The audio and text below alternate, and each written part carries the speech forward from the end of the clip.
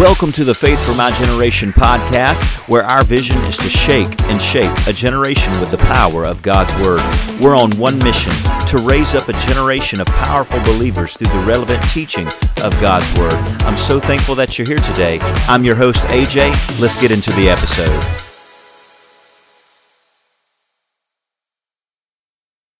Welcome to the Faith for My Generation podcast. Hey, I'm your host, AJ, and I'm so glad that you're listening and tuning in, whatever time of the day it is. I was about to say this morning.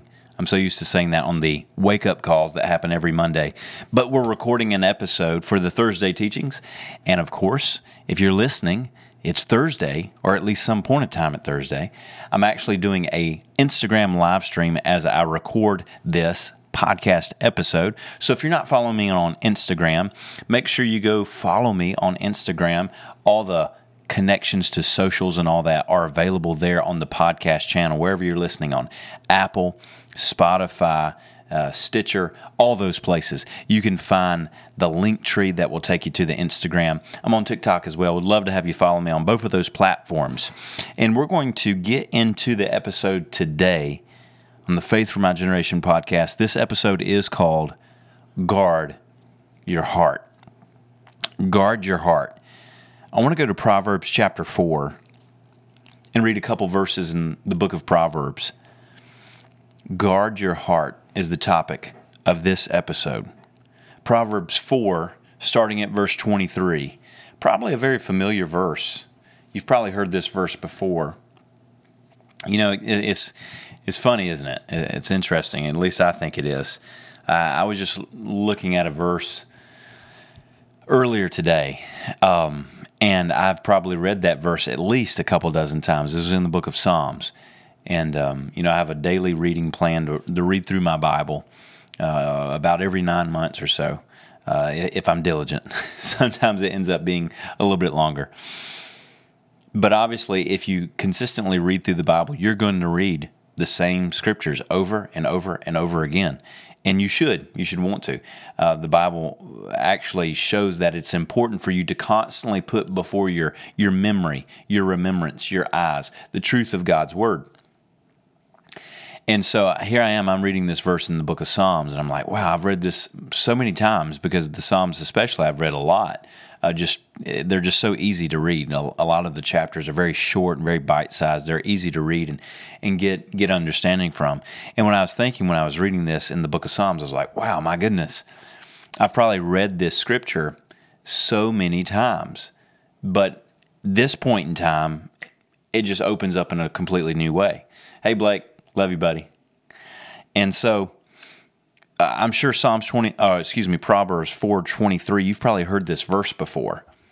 But I want you to open up your heart, open up your mind to the truth of God's Word. Let the Holy Spirit be the teacher and see this in a new light that maybe you've never seen before. Proverbs chapter 4, verse 23. It says, "Keep your heart with all diligence, for out of it spring the issues of life. Put away from you a deceitful mouth," or devious mouth, "and put perverse lips far from you. Let your eyes look straight ahead, and your eyelids look right before you. Ponder the path of your feet, and let all your ways be established. Do not turn to the right or the left. Remove your foot from evil." Proverbs 4:23 through 27. And that main verse, that first verse, is probably the one you've heard before.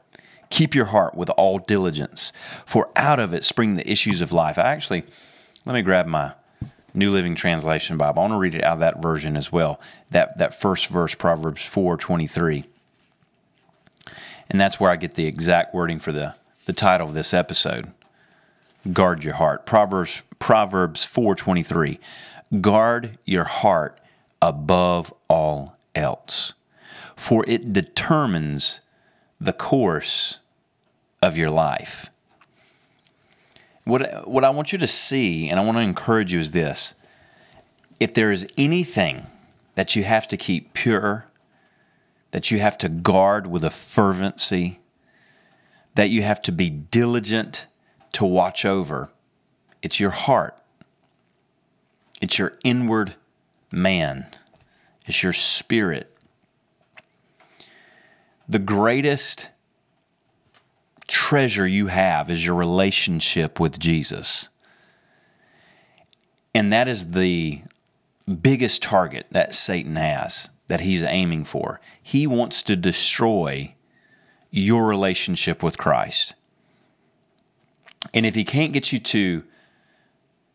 destroy your relationship with Christ, if he can't get you to quit believing in Jesus, then he's going to want to give you a cold heart or become lukewarm, become lazy spiritually.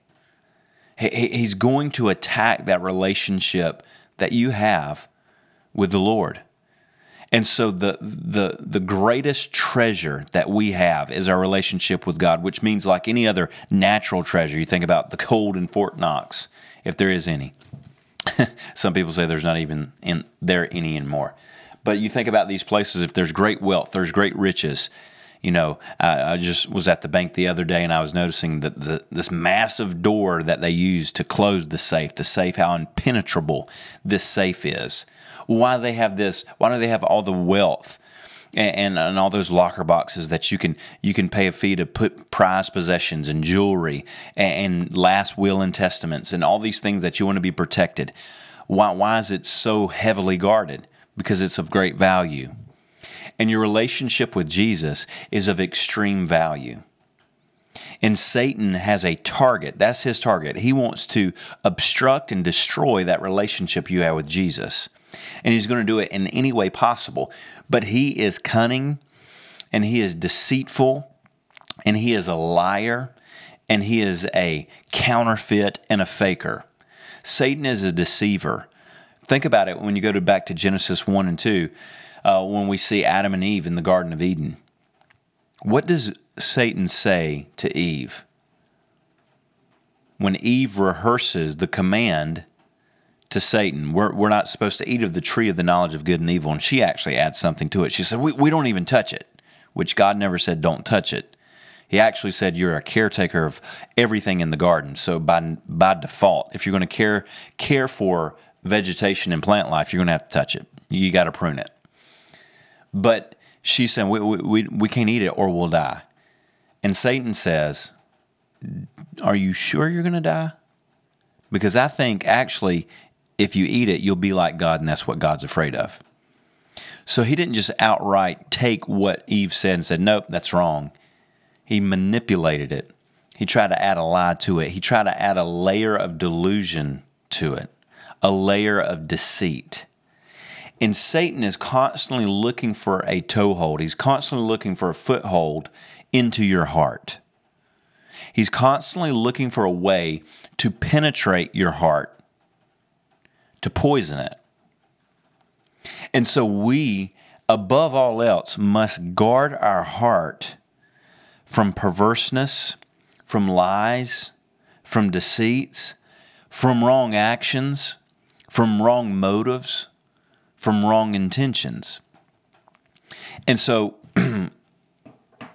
as we look at Scripture for the next few minutes here, I want us to open up some things here in what we just read in Proverbs chapter 4, verse 23. So first off, from the New Living Translation, guard your heart above all else. That word guard, of course, the Old Testament was written in Hebrew, and that word that is translated to the English word guard your heart, or as the New King James would say, keep your heart. That word in the Hebrew means to literally keep over, watch over, observe. It's as if a watchman is standing at the gate of a city, peering out across the horizon to see if any enemies are approaching. It's as if you're a sentry, an armed guard who is at his post, watching, constantly vigilant, not sleeping, not asleep at the job, but looking around, seeing what's coming, watching people walk by, making sure, all right, is this person just walking by, or they got some ill intentions and they kind of look shady? Okay, what are they doing? It's kind of like in the world of self-defense that you have to have situational awareness, is this phrase that they use in the world of self-defense. In other words, don't be ignorant or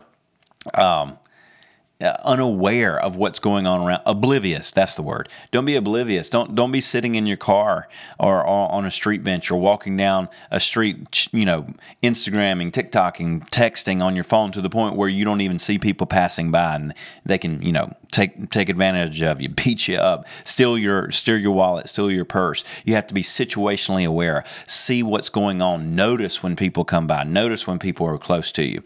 That's in the area in the world of self-defense. Well, why would you not take even more consideration, have an even greater desire to watch over your spirit and your relationship with God? And so when the Bible instructs us, notice that's a command.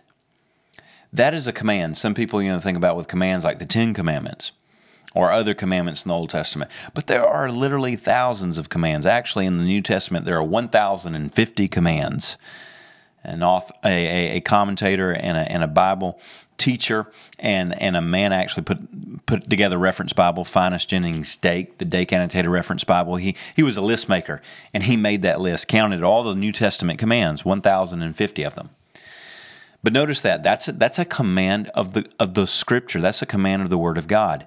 Keep your heart. Guard your heart. It's not a suggestion. It is not just a good idea. It's not like if you have time, if it's possible. No, you have a job, a responsibility to watch over your heart. And this is important because who is going to watch over my heart? AJ is. Who is going to watch over your heart? You are. You are responsible to watch over your heart. And here's the thing, the Holy Spirit will empower you to do it.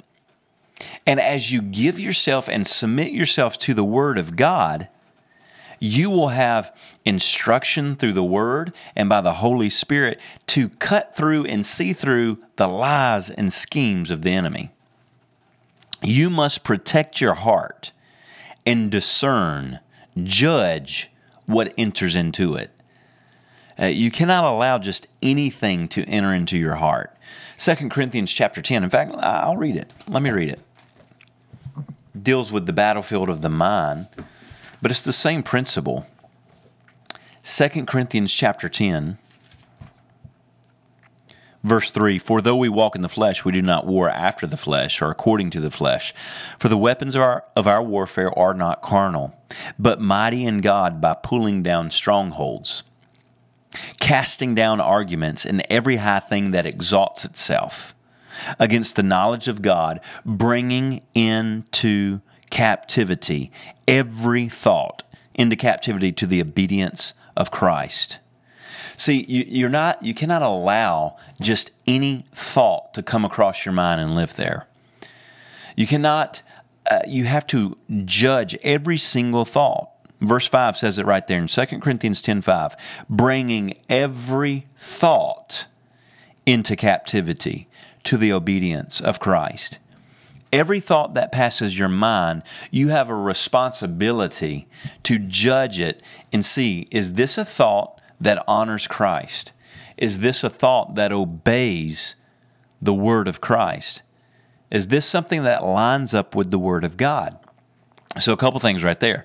Now you can see, again, if you weren't persuaded already, you must read your Bible. You've got to do it. It's a non-negotiable. There are some things that are non-negotiable. If you're going to be on a team, y'all that are in school, if you're on a sports team, it's non-negotiable that you show up to practice. You've got to, or you're kicked off the team. It's that simple. If you at your job, it's non-negotiable. You've got to be here at this time. You work for these amount of hours. You show up on these days. You do these tasks. Non-negotiable. I don't want to do those. I want to show up when I want to show up, leave when I want to leave, and do what I want to do. Okay? Find another job. That's what they'll tell you, right? You'll be fired. As a Christian, reading your Bible is non-negotiable. Because if you do not have the Word of God being put into your heart, how will you be able to discern and judge the thoughts that come across your mind? How will you know when it's a deceptive thought, when it's a scheme of Satan, when it's a deception? How will you know? You won't. You won't be able to know because you won't have truth to test it against. But as you study the Word of God, and as the Bible says in Psalms 119, hide the Word of God in your heart, it will keep you from sinning against God. You know, it's not that hard. This idea, it's completely unscriptural, but there's this idea of that people think that you can't live free from sin. But as you hide the Word of God in your heart, it will show you how to point out, to see the schemes and the works of Satan. You'll clearly, that's deception. That doesn't line up with the truth of God's Word. And so we see here in Proverbs 4:23, keep your heart with all diligence. As I guard and watch over my heart, I'm making a point to not allow the work of the enemy, the deceptions, the lies of the enemy to enter in and contaminate and poison my heart. Because that is the highest responsibility that I have as a Christian. Because if my heart gets contaminated, if my heart is poisoned with deceptions from Satan, then everything else will be contaminated. Verse 23, keep your heart with all diligence, for out of it spring the issues of life. The New Living Translation, guard your heart above all else, for it determines the course of your life. If you allow your heart to be contaminated by the deceptions of Satan, by the influences of a sinful, fallen world, it will determine the course of your life. It will determine whether you rise or fall with God. It will determine your eternity, heaven or hell. It will determine how you live this life, close to God or far from Him. It will determine what you receive from the Lord. You know, the Bible says that those that fear the Lord shall lack no good thing, Psalms 34:9. When you fear God and you live in submission to His Word, which is a form of guarding your heart, you'll lack no good thing spiritually, soulishly, physically, materially. God will provide every need that you have need of. He will provide for all that. Now, let's look at a few verses here concerning your heart, concerning my heart. The first thing I want you to see is this. God has given you a new heart. When you believe on the Lord Jesus Christ, the Bible tells us that you're made a brand new creation. It's a miraculous thing that takes place when you believe on Jesus. And you're set free and you're made a brand new creation. All the old has passed away. Everything has become new. And your heart becomes brand new, your spirit. Now, when the Bible talks about the heart of a man, the heart of a person, the heart of a woman, it's referring to your spirit. You are a spirit, you have a soul, you live in a body. We can see that from the testimony of Scripture. It's so apparent that people that are dead in sin, they either live from the intellect of their unrenewed mind or the lust of their flesh, or go back and forth between the two. But the Bible tells us in Ephesians 2 that if you are not saved, you are dead in sins. You're dead in trespasses. You're dead in sin. Now, obviously, they're physically breathing. You know, think about it. Before you believed on Jesus, you were dead in sin, but you were physically breathing, right? You went to school. You went to work. You knew people. Maybe you're married. Maybe you had kids. You're a parent. Your friend, you're hanging out with friends. You're doing stuff, right? But the Bible says you're dead in sin. So what is dead? Your spirit. Your spirit is dead. It is dead in sin. It is separated from the life of God. It is separated from the source of life, which is God. And when you believe on Jesus, you get a brand new heart. Ezekiel 36:26 says this, I will give you a new heart, and put a new spirit within you. And I will take the heart of stone out of your flesh and give you a heart of flesh.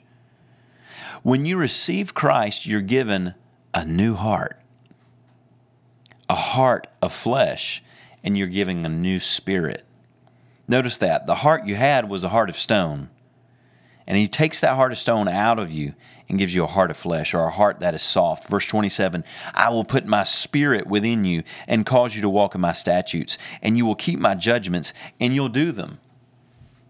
So when you're a Christian, when you become a new creation in Christ, when you believe on Jesus, you get a brand new heart, a heart that is soft and tender before the Lord. The psalmist, what does the psalmist say? A broken and a contrite heart, the Lord will not turn away. You don't want a hard heart. A hard heart is a heart that has been deceived and turned from the truth of God. A heart that is hardened from the things of God is a heart that is dead in sin, that has turned cold.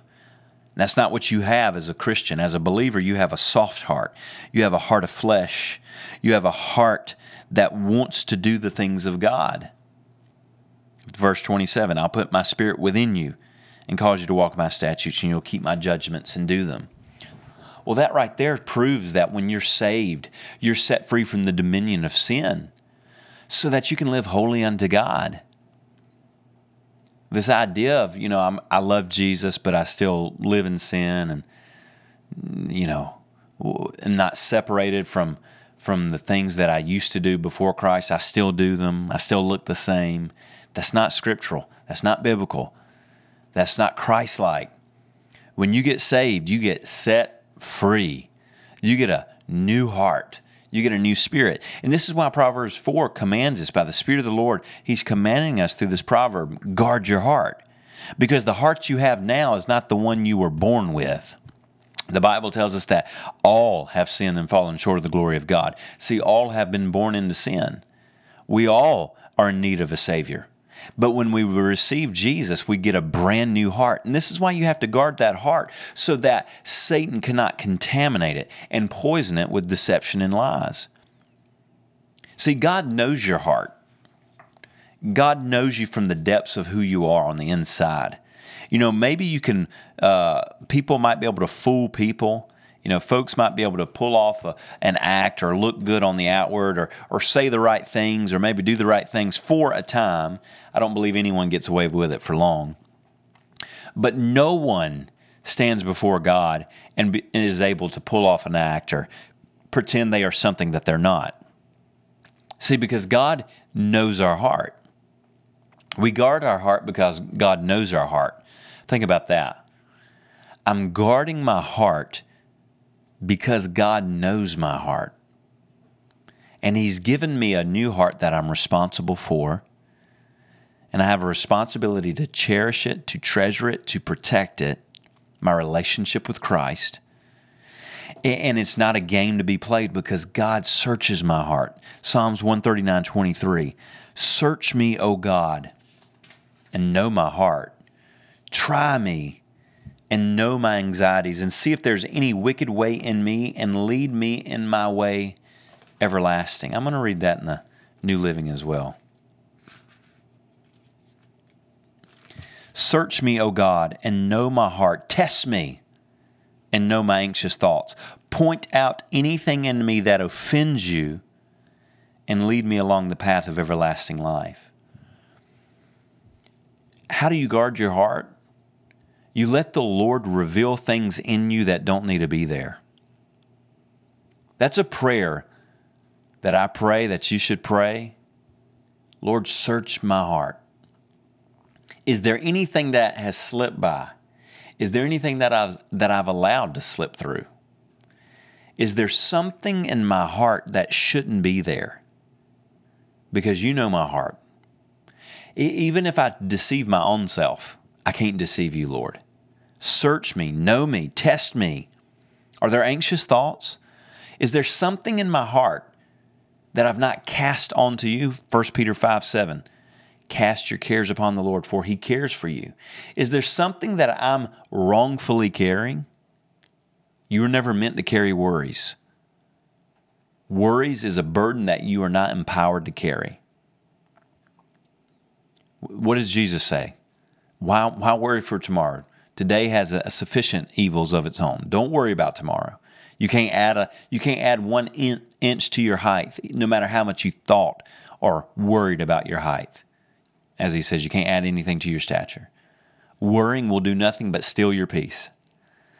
So search me, Lord, know my heart. Is there something in me that's making me anxious, that's making me worried? Because what is worry other than opposite of faith? Faith and worry are opposites. When you trust God, you will give over any anxious thoughts you have to Him. Verse 24, point out anything in me that offends you. New King James says, see if there's any wicked way in me. I'm reminded of John 15, when Jesus is teaching this parable, the parable of the vine, and He says, I am the vine, you are the branches, and my Father is the husbandman, or the gardener. He is the vine dresser. The Father comes and He clips away what is dead. Now, branches that are dead get cut away and thrown into the fire. But the branches also, notice this, the branches, in fact, let me turn there. Instead of me just trying to rehearse it by memory. It's John 15. This will bless you. John 15. Verse 1, I am the true vine and my Father is the vine dresser. Now look here. Verse 5 of that chapter. I am the vine and you are the branches. He who abides in me and I in him, who bears much fruit. For without me you can do nothing. And then he goes in verse 6. The vine that doesn't bear fruit, He cuts it away, casts it into the fire.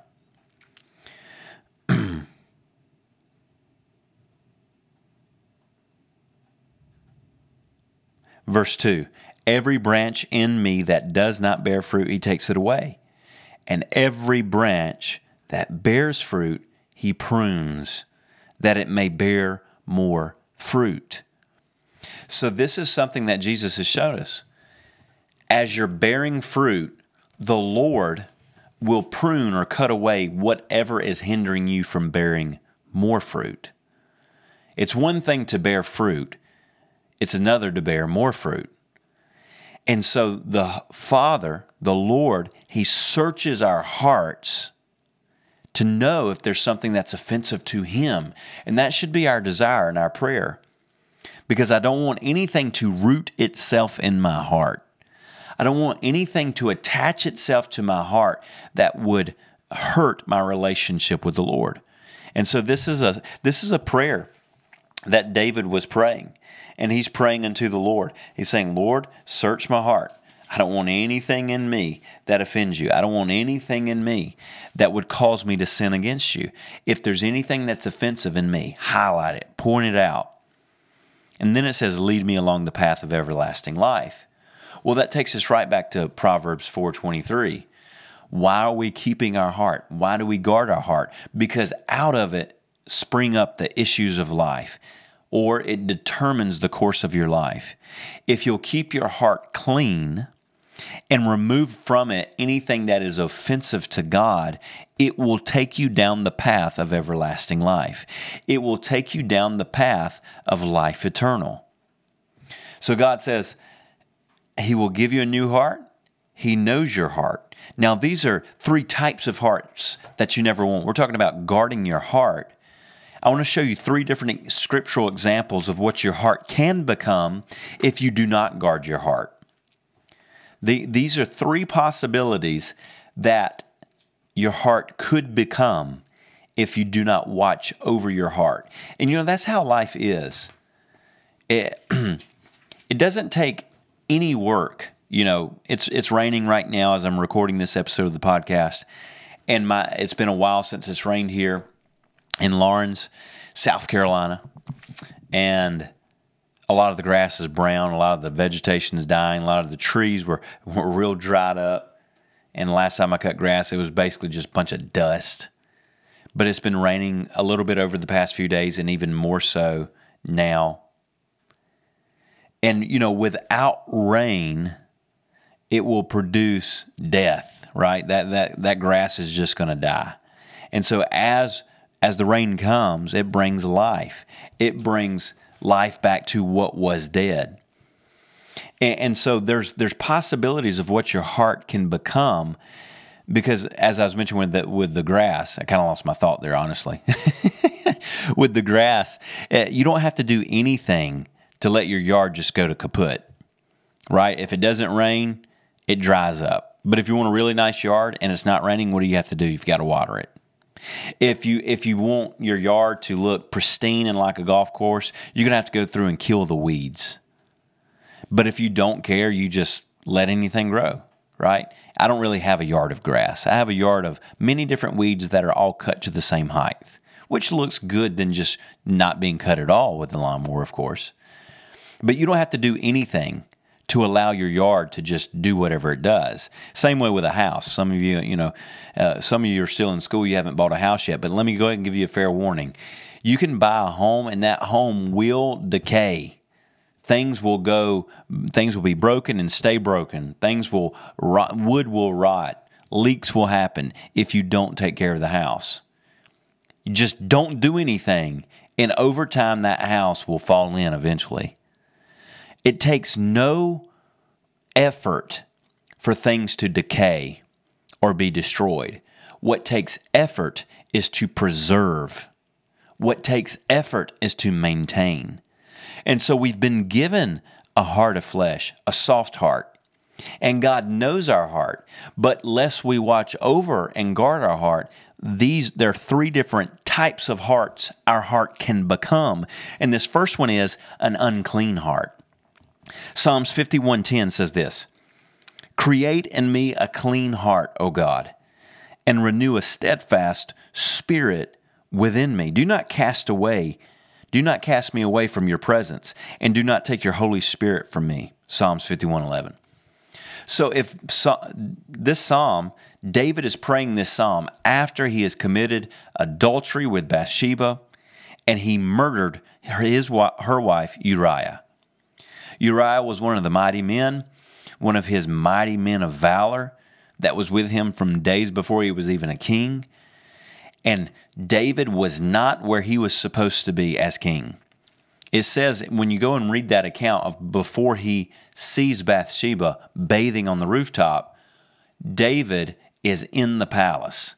But when you read that chapter in the Bible, I believe it's 2 Samuel, it says the time when kings went to war, David was at the palace.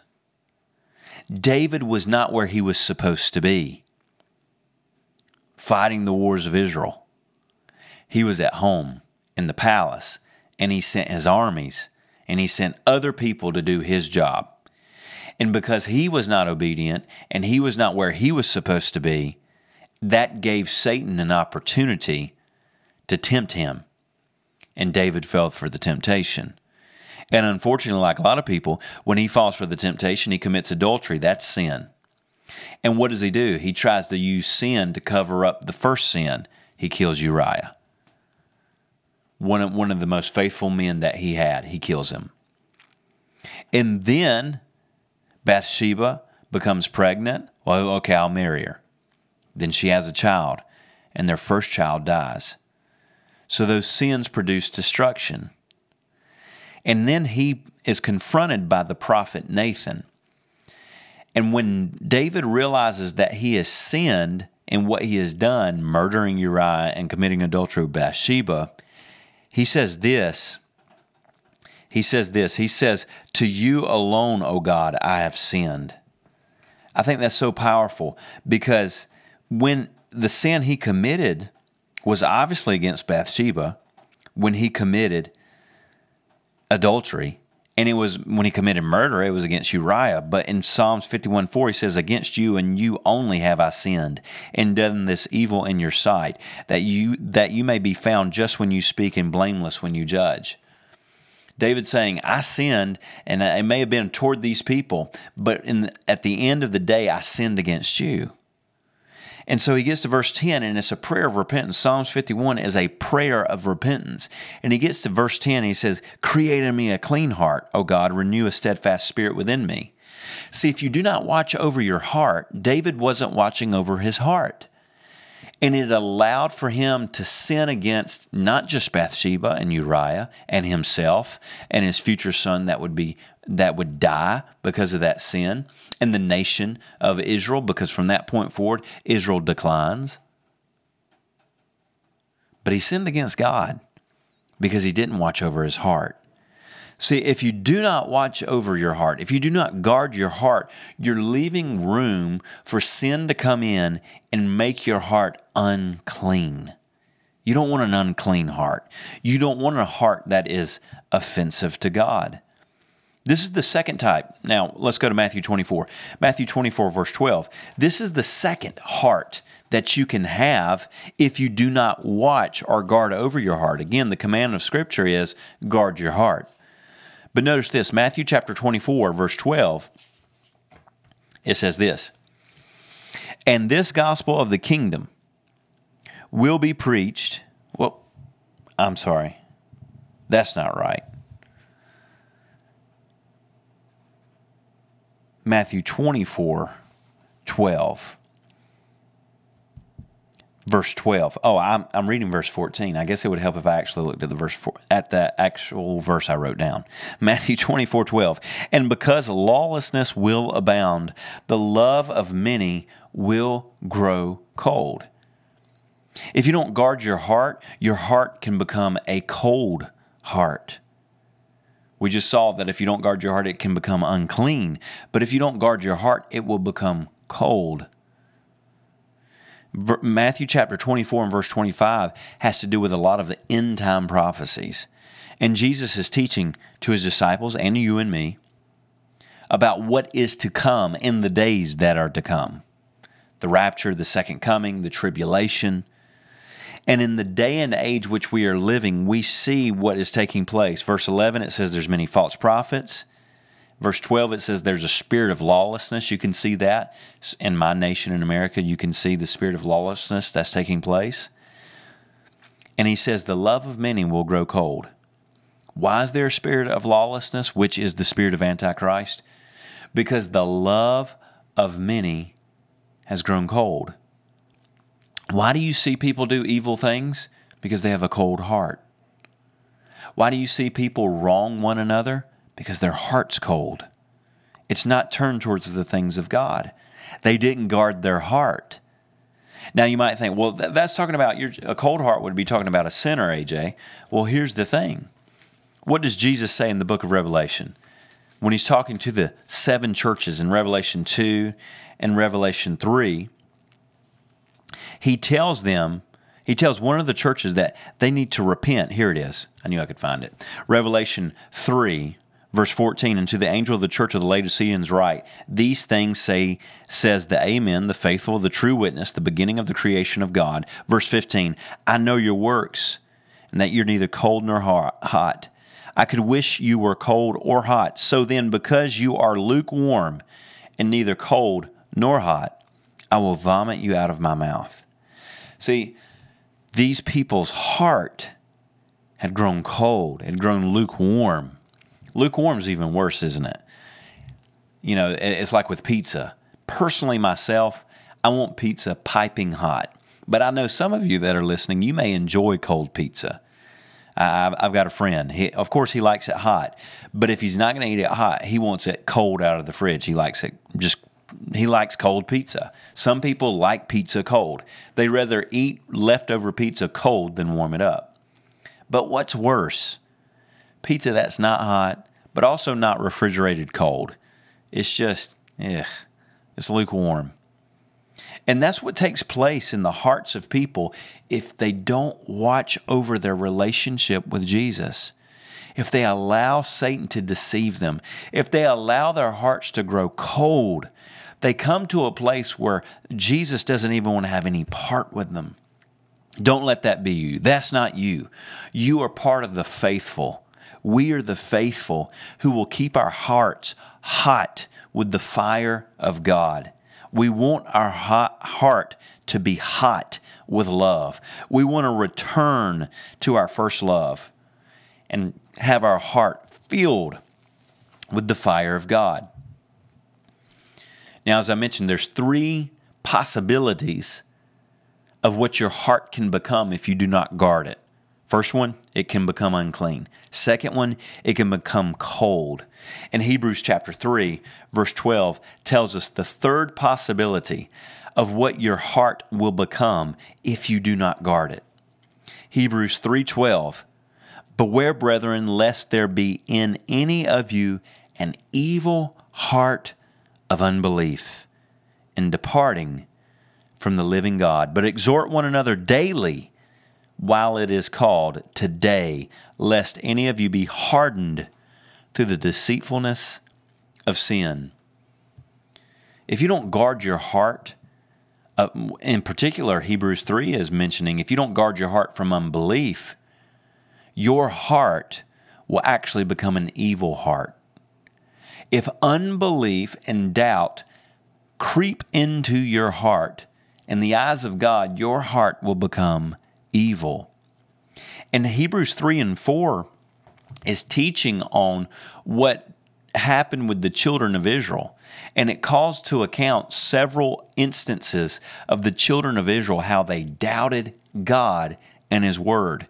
Specifically, when they are freed from the bondage of Egypt and Moses leads the children of Israel out of Egypt, they're literally like 3 weeks away from the promised land.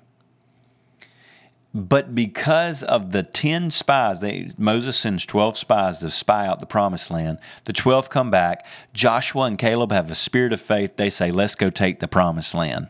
But the 10 spies have an evil heart of unbelief. And that's what Hebrews 3 is talking about here. And it robbed them of their inheritance.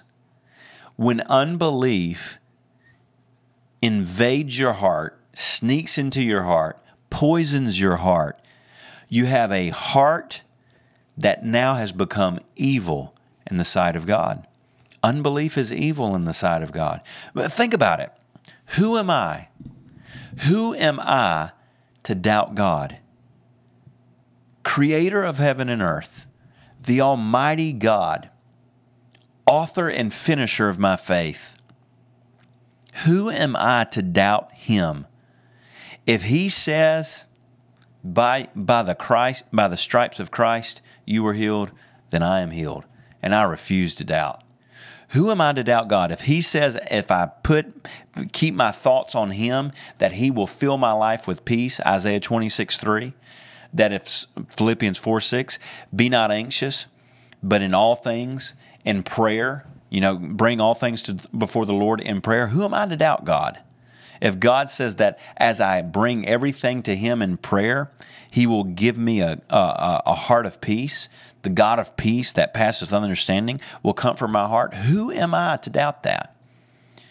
Romans 15 tells us that the God of peace will sanctify us wholly, spirit, soul, and body. Who am I to doubt God who says He can sanctify or set me apart wholly unto Him? Who am I to doubt God? It is evil. It's evil to enter into unbelief. It is evil to enter into unbelief. And so we have to guard our heart from unbelief. Now, as we finish up here, you might think, okay, all right, that's great. You've convinced me, AJ. I've got to guard my heart. But how?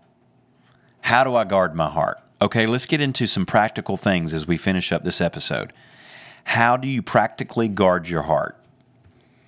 Well, let's go back to our main scripture, Proverbs 4:23. Keep your heart with all diligence, for out of it spring the issues of life. Verse 24, put away from you a deceitful or devious mouth, and put perverse lips far from you. You want to guard your heart? You need to watch what you're saying. Jesus said that out of the abundance of the heart, the mouth speaks. So actually listen to what you're saying. I know that may sound funny because, it's not like you're going to close your ears when you talk. But actually listen to the words that come out of your mouth. Are you speaking words of faith or doubt? Are you speaking words of love or hate? Are your words, as Colossians 4, verse 6 says, are your words seasoned with grace? Or do you cut people down? Are your words filled with the life and truth of God's word? Do you know how to lead someone to Christ? Can you, with your words, testify of what God has done in your life, giving an account of salvation? Because if you'll listen to what you say, you actually will be able to know what's in your heart. Jesus said, out of the abundance of the heart, the mouth speaks. Matthew 12, 34 through 37, Jesus gives us this teaching. He says, a good tree produces good fruit, a bad tree produces bad fruit, and out of the mouth, out of the abundance of the heart, the mouth speaks. So if you're listening to yourself talk and you think, I don't think Jesus would say that, that means there's something in your heart that's not in the heart of Christ. Well, no, I was just going on. I was just talking. No, seriously, be honest with yourself. If you were to think about it this way, we no longer have tape players, right? Some of you listening don't even know what a cassette tape is, as crazy as that sounds. But let's say you take your iPhone, you take your smartphone, and you go to the voice memo app and you hit record, and you just let it run nonstop all day. And you go back and listen to every word you said. If you did that, you would be able to determine what your heart is full of. I don't want to go too far and say it's full of it. You would be able to determine what your heart is filled with by what you say. You cannot separate the two. The mouth and the heart are connected. That's what Jesus said. So the mouth is a test of what's in your heart. You want to guard your heart? Guard your mouth. Okay, so what if you hear yourself speaking doubt and unbelief? What if you hear yourself cutting people down with words? What if you hear yourself not speaking the truth? You're going to have to take a hold of yourself, discipline yourself, actually think before you speak. That would be, I think that's a lost art in today's world. Actually think about what you're about to say and stop and say, okay, you know what? This is what I want to say, but it doesn't line up with God's word, so I'm just going to keep my mouth shut. And what will take place is over time, as you renew your mind and your heart, your words will change. Don't allow just anything to come through your ears, in your mind, down through your heart, and back out your mouth. If what you hear doesn't line up with the Word of God, stop talking it. If your words aren't seasoned with grace, get that old salt shaker of grace and spread it on your words. If you will guard your mouth, you'll guard your heart. Verse 25 of Proverbs 4, as we keep moving along. Let your eyes look straight ahead and your eyelids look right before you. You want to guard your heart? Guard your eyes. What are you looking at? Who are you watching? And you could get super spiritual, I guess, if you want, and it probably wouldn't be that bad either. But I'm talking just practically, at this moment, practically. What are you watching? What Instagram accounts are you following? What TikTok accounts are you watching? What YouTube channels are you subscribed to? What news programs are you watching to the point to where you've got more news in your heart than you do the Word of God? What Christian, quote unquote, folk are you watching? Are they speaking the Word of God? Are they teaching the Word of God? Well, he's a preacher and he's on TV. That's fine. Does he know actually what's in the Bible? What podcasts? Whether you're not watching with your eyes on a podcast, are you audio? but what are you listening to? What are you watching? What are you allowing to come in through your eyes? But also, let's go one more step further, as I mentioned. Your faith and what you believe on is directly related to the eyes of your heart look on. Your spiritual vision. You know, God told this to Abraham. He told Abraham, lift up your eyes, Abraham, and look. Look at the stars. See all those stars? That's how many kids you're going to have. Then he says, look at the sand on the seashore. See all those grains of sand? That's how many children you're going to have. God told Abraham to look at where he was going. He told him to look at stars and look at the grains of sand. Look at this massive amount of sand, a massive amount of stars, so much you can't number it. That's what my word's going to produce in you. That's how many children. Abraham, you want one son, you want one heir, but I'm trying to show you that by faith, you're going to have so many heirs you won't even be able to number them. And God told him to lift up his eyes. He did it in Genesis 22 when he obeys the command of God as a test to bring Isaac as a sacrifice before he follows through with that knife and killing Isaac. The angel of the Lord stops him and says, now I know that you fear me, Abraham. And it says, Abraham lifted up his eyes and saw a ram stuck in the thicket. At the point that he obeyed and lifted up his eyes, his needs were met. So what you're putting your spiritual eyesight on, what you're looking at, who you're mirroring, and who you are imitating matters. Ephesians 5:1 says, imitate God even as children imitate their fathers. How do you imitate someone? You watch them. Paul told us that in 1 Corinthians, he's telling to the Corinthian church, follow me as I follow Christ. In other words, watch what I do what I do, because what I'm doing is what I've seen Christ do. How do you imitate someone? You watch them. What are you looking at? Because you've got to keep your eyes set straight ahead. You've got to keep your eyes and your sight, what you're watching and what you're looking on, pure. Because if you're watching the wrong people, if you're watching the wrong information, it'll contaminate your heart. Psalms 101 verse 3, it says this, set no wicked things before me. The psalmist said, I don't even want to look at wicked things. If you look at wicked things, your heart will be contaminated with wicked things. Hebrews 12:1 and 2 tells us to look to Christ, the author and finisher of our faith. In fact, let me read that one. I love that one. Hebrews chapter 12, verse 2, looking unto Jesus, the author and finisher of our faith, who for the joy was set before him, endured the cross, despising the shame, has sat down at the right hand of the throne of God. Isaiah 50 says that Jesus set his face like flint, looking beyond the cross to the joy set before him. In verse 2, we see that, Hebrews 12:2. We looked at Jesus, and Jesus, what did he do when he was going to the cross? He looked past the cross to the joy set before him, which is you and me being saved and set free from the bondage of sin, being made new creations in Christ, having a relationship with him. That's what he looked at. And because he looked at his joy, his reward, people being saved, he was able to endure the cross. Look beyond what is to what will be by faith. And I mentioned Abraham already, but Abraham and Lot, his nephew Lot, it's interesting, and I'm here in Hebrews 12, Hebrews 11:10.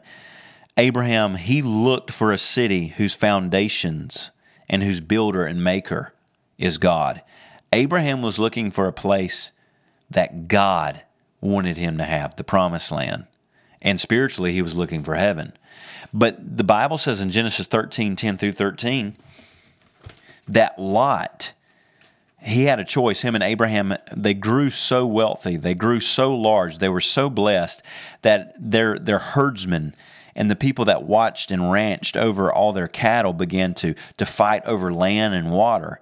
And so Abraham, being very gracious and very kind and a man of faith, told Lot, look, you go one way and I'll go the opposite, but we're too large to live so close to one another. So you pick wherever you want to go and I'll go the opposite direction. Genesis 13, verse 10, Lot lifted up his eyes and saw all the plain of Jordan, that it was well watered everywhere before the Lord destroyed Sodom and Gomorrah, like the garden of the Lord, like the land of Egypt as you go towards Zoar. Then Lot chose for himself all the plain of Jordan, and Lot journeyed east, and they separated from each other. So Lot sees toward the east where Sodom and Gomorrah is. He sees that direction as very, very lush and green and well watered with the Jordan River. And it's like the land of Egypt. It's a good place to raise cattle. So verse 12, Abraham dwelt in the land of Canaan, the promised land, and Lot dwelt in the cities of the plain. Notice this, and pitched his tent even as far as Sodom. Verse 13, but the men of Sodom were exceedingly wicked and sinful against the Lord. In Genesis 13, Lot is living near Sodom with his tents pitched towards Sodom. What does that mean? When Lot was getting up every morning and walking out of his tents, what did he see? He saw the city of Sodom. The next time you read about Lot in the book of Genesis, he's living in Sodom. He started off outside of Sodom looking towards it. And he looked at that city so much, you can imagine, he thought, you know what? It sure would be nice to live in there. They're having a lot of fun over there. I think I might just see if there's a place open that I can live in the city. Then I wouldn't have to go back and forth in the city so much after all. Anyway, it's where I do business with. He started off looking towards the city, ended up in it. What you look at is where you're headed. It's where you will end up being. And that leads me to this last part. In Proverbs 4, and the last two verses of what we read in our main section of Scripture, Proverbs 4, verse 26 and 27. Ponder the path of your feet, and let all your ways be established. Do not turn to the right or the left, and remove your foot from evil. You want to guard your heart? Guard your decisions. Judge what you're doing, whether it's right or wrong, according to the Word of God. You know, the Bible tells us to do that continually. It's a good thing to allow, again, kind of going back full circle to what the Lord was saying when we looked at Psalms 139, 23, and 24. Search me, O God, and know my heart. Test me and know if I have any anxious thoughts. Point out anything in me that offends you. Lead me along the path of everlasting life. It brings us back to full circle because 2 Corinthians 13 and 5 tell us this. 2 Corinthians 13 and 5 tell us to examine ourselves.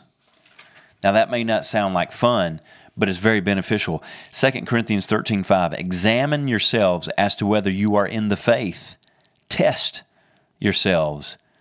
Do you not know yourselves that Jesus Christ is in you, unless indeed you are disqualified? We are to examine ourselves, test ourselves, judge ourselves. You know, concerning communion, in 1 Corinthians 11, Paul's talking about a lot of different things. And right before he talks about all these marvelous spiritual gifts that the Holy Spirit endows the church with, he says in 1 Corinthians 11, 31 and 32, for if we would judge ourselves, we would not be judged. But when we are judged, we are chastened by the Lord that we may not be condemned with the world.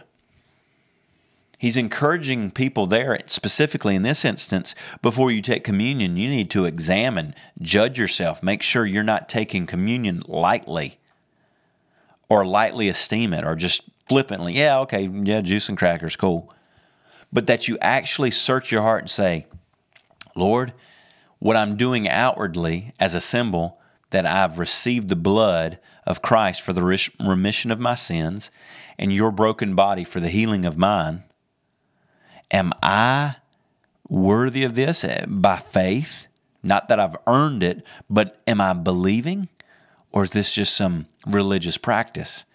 And the Bible tells us that some people have actually died sooner than they should have because they did not judge themselves. 1 Corinthians 11:30, right before it. For this reason, many are weak and sick among you, and many sleep. Or in other words, they're dead. You can actually end your life sooner than it should if you do not judge yourself. If you don't examine yourself, you can actually end your life sooner than you should die. And not only that, disqualify yourself from salvation. Because right there in verse 32, 1 Corinthians 11:32, but when you're judged, you're chastened by the Lord, that we may not be condemned with the world.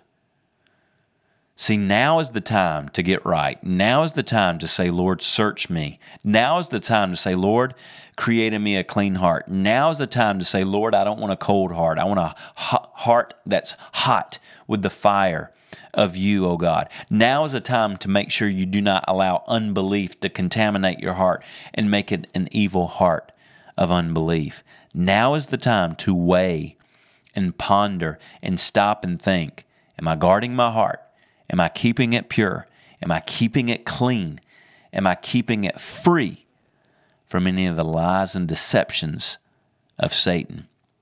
And above all else, guard your heart. Hey, I'm so thankful that you've joined me here on the Faith for My Generation podcast.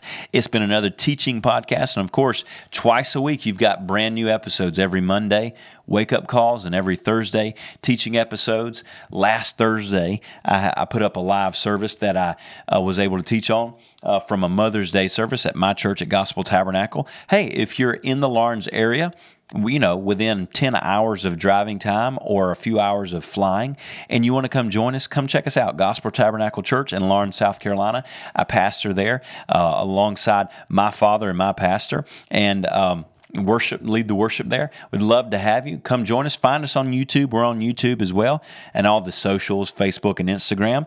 And of course, this is the Faith for My Generation podcast. If you haven't subscribed, make sure you've added me on Apple or Google Stitcher so that you never miss an upcoming episode. And I'm so thankful that you've listened.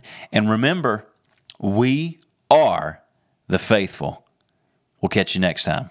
God bless. Thanks so much for joining me for this episode of the Faith for My Generation podcast. Remember, every Monday I've got a brand new wake-up call for you, and every Thursday I've got a brand new episode right here on Faith for My Generation podcast. And remember, we are the faithful.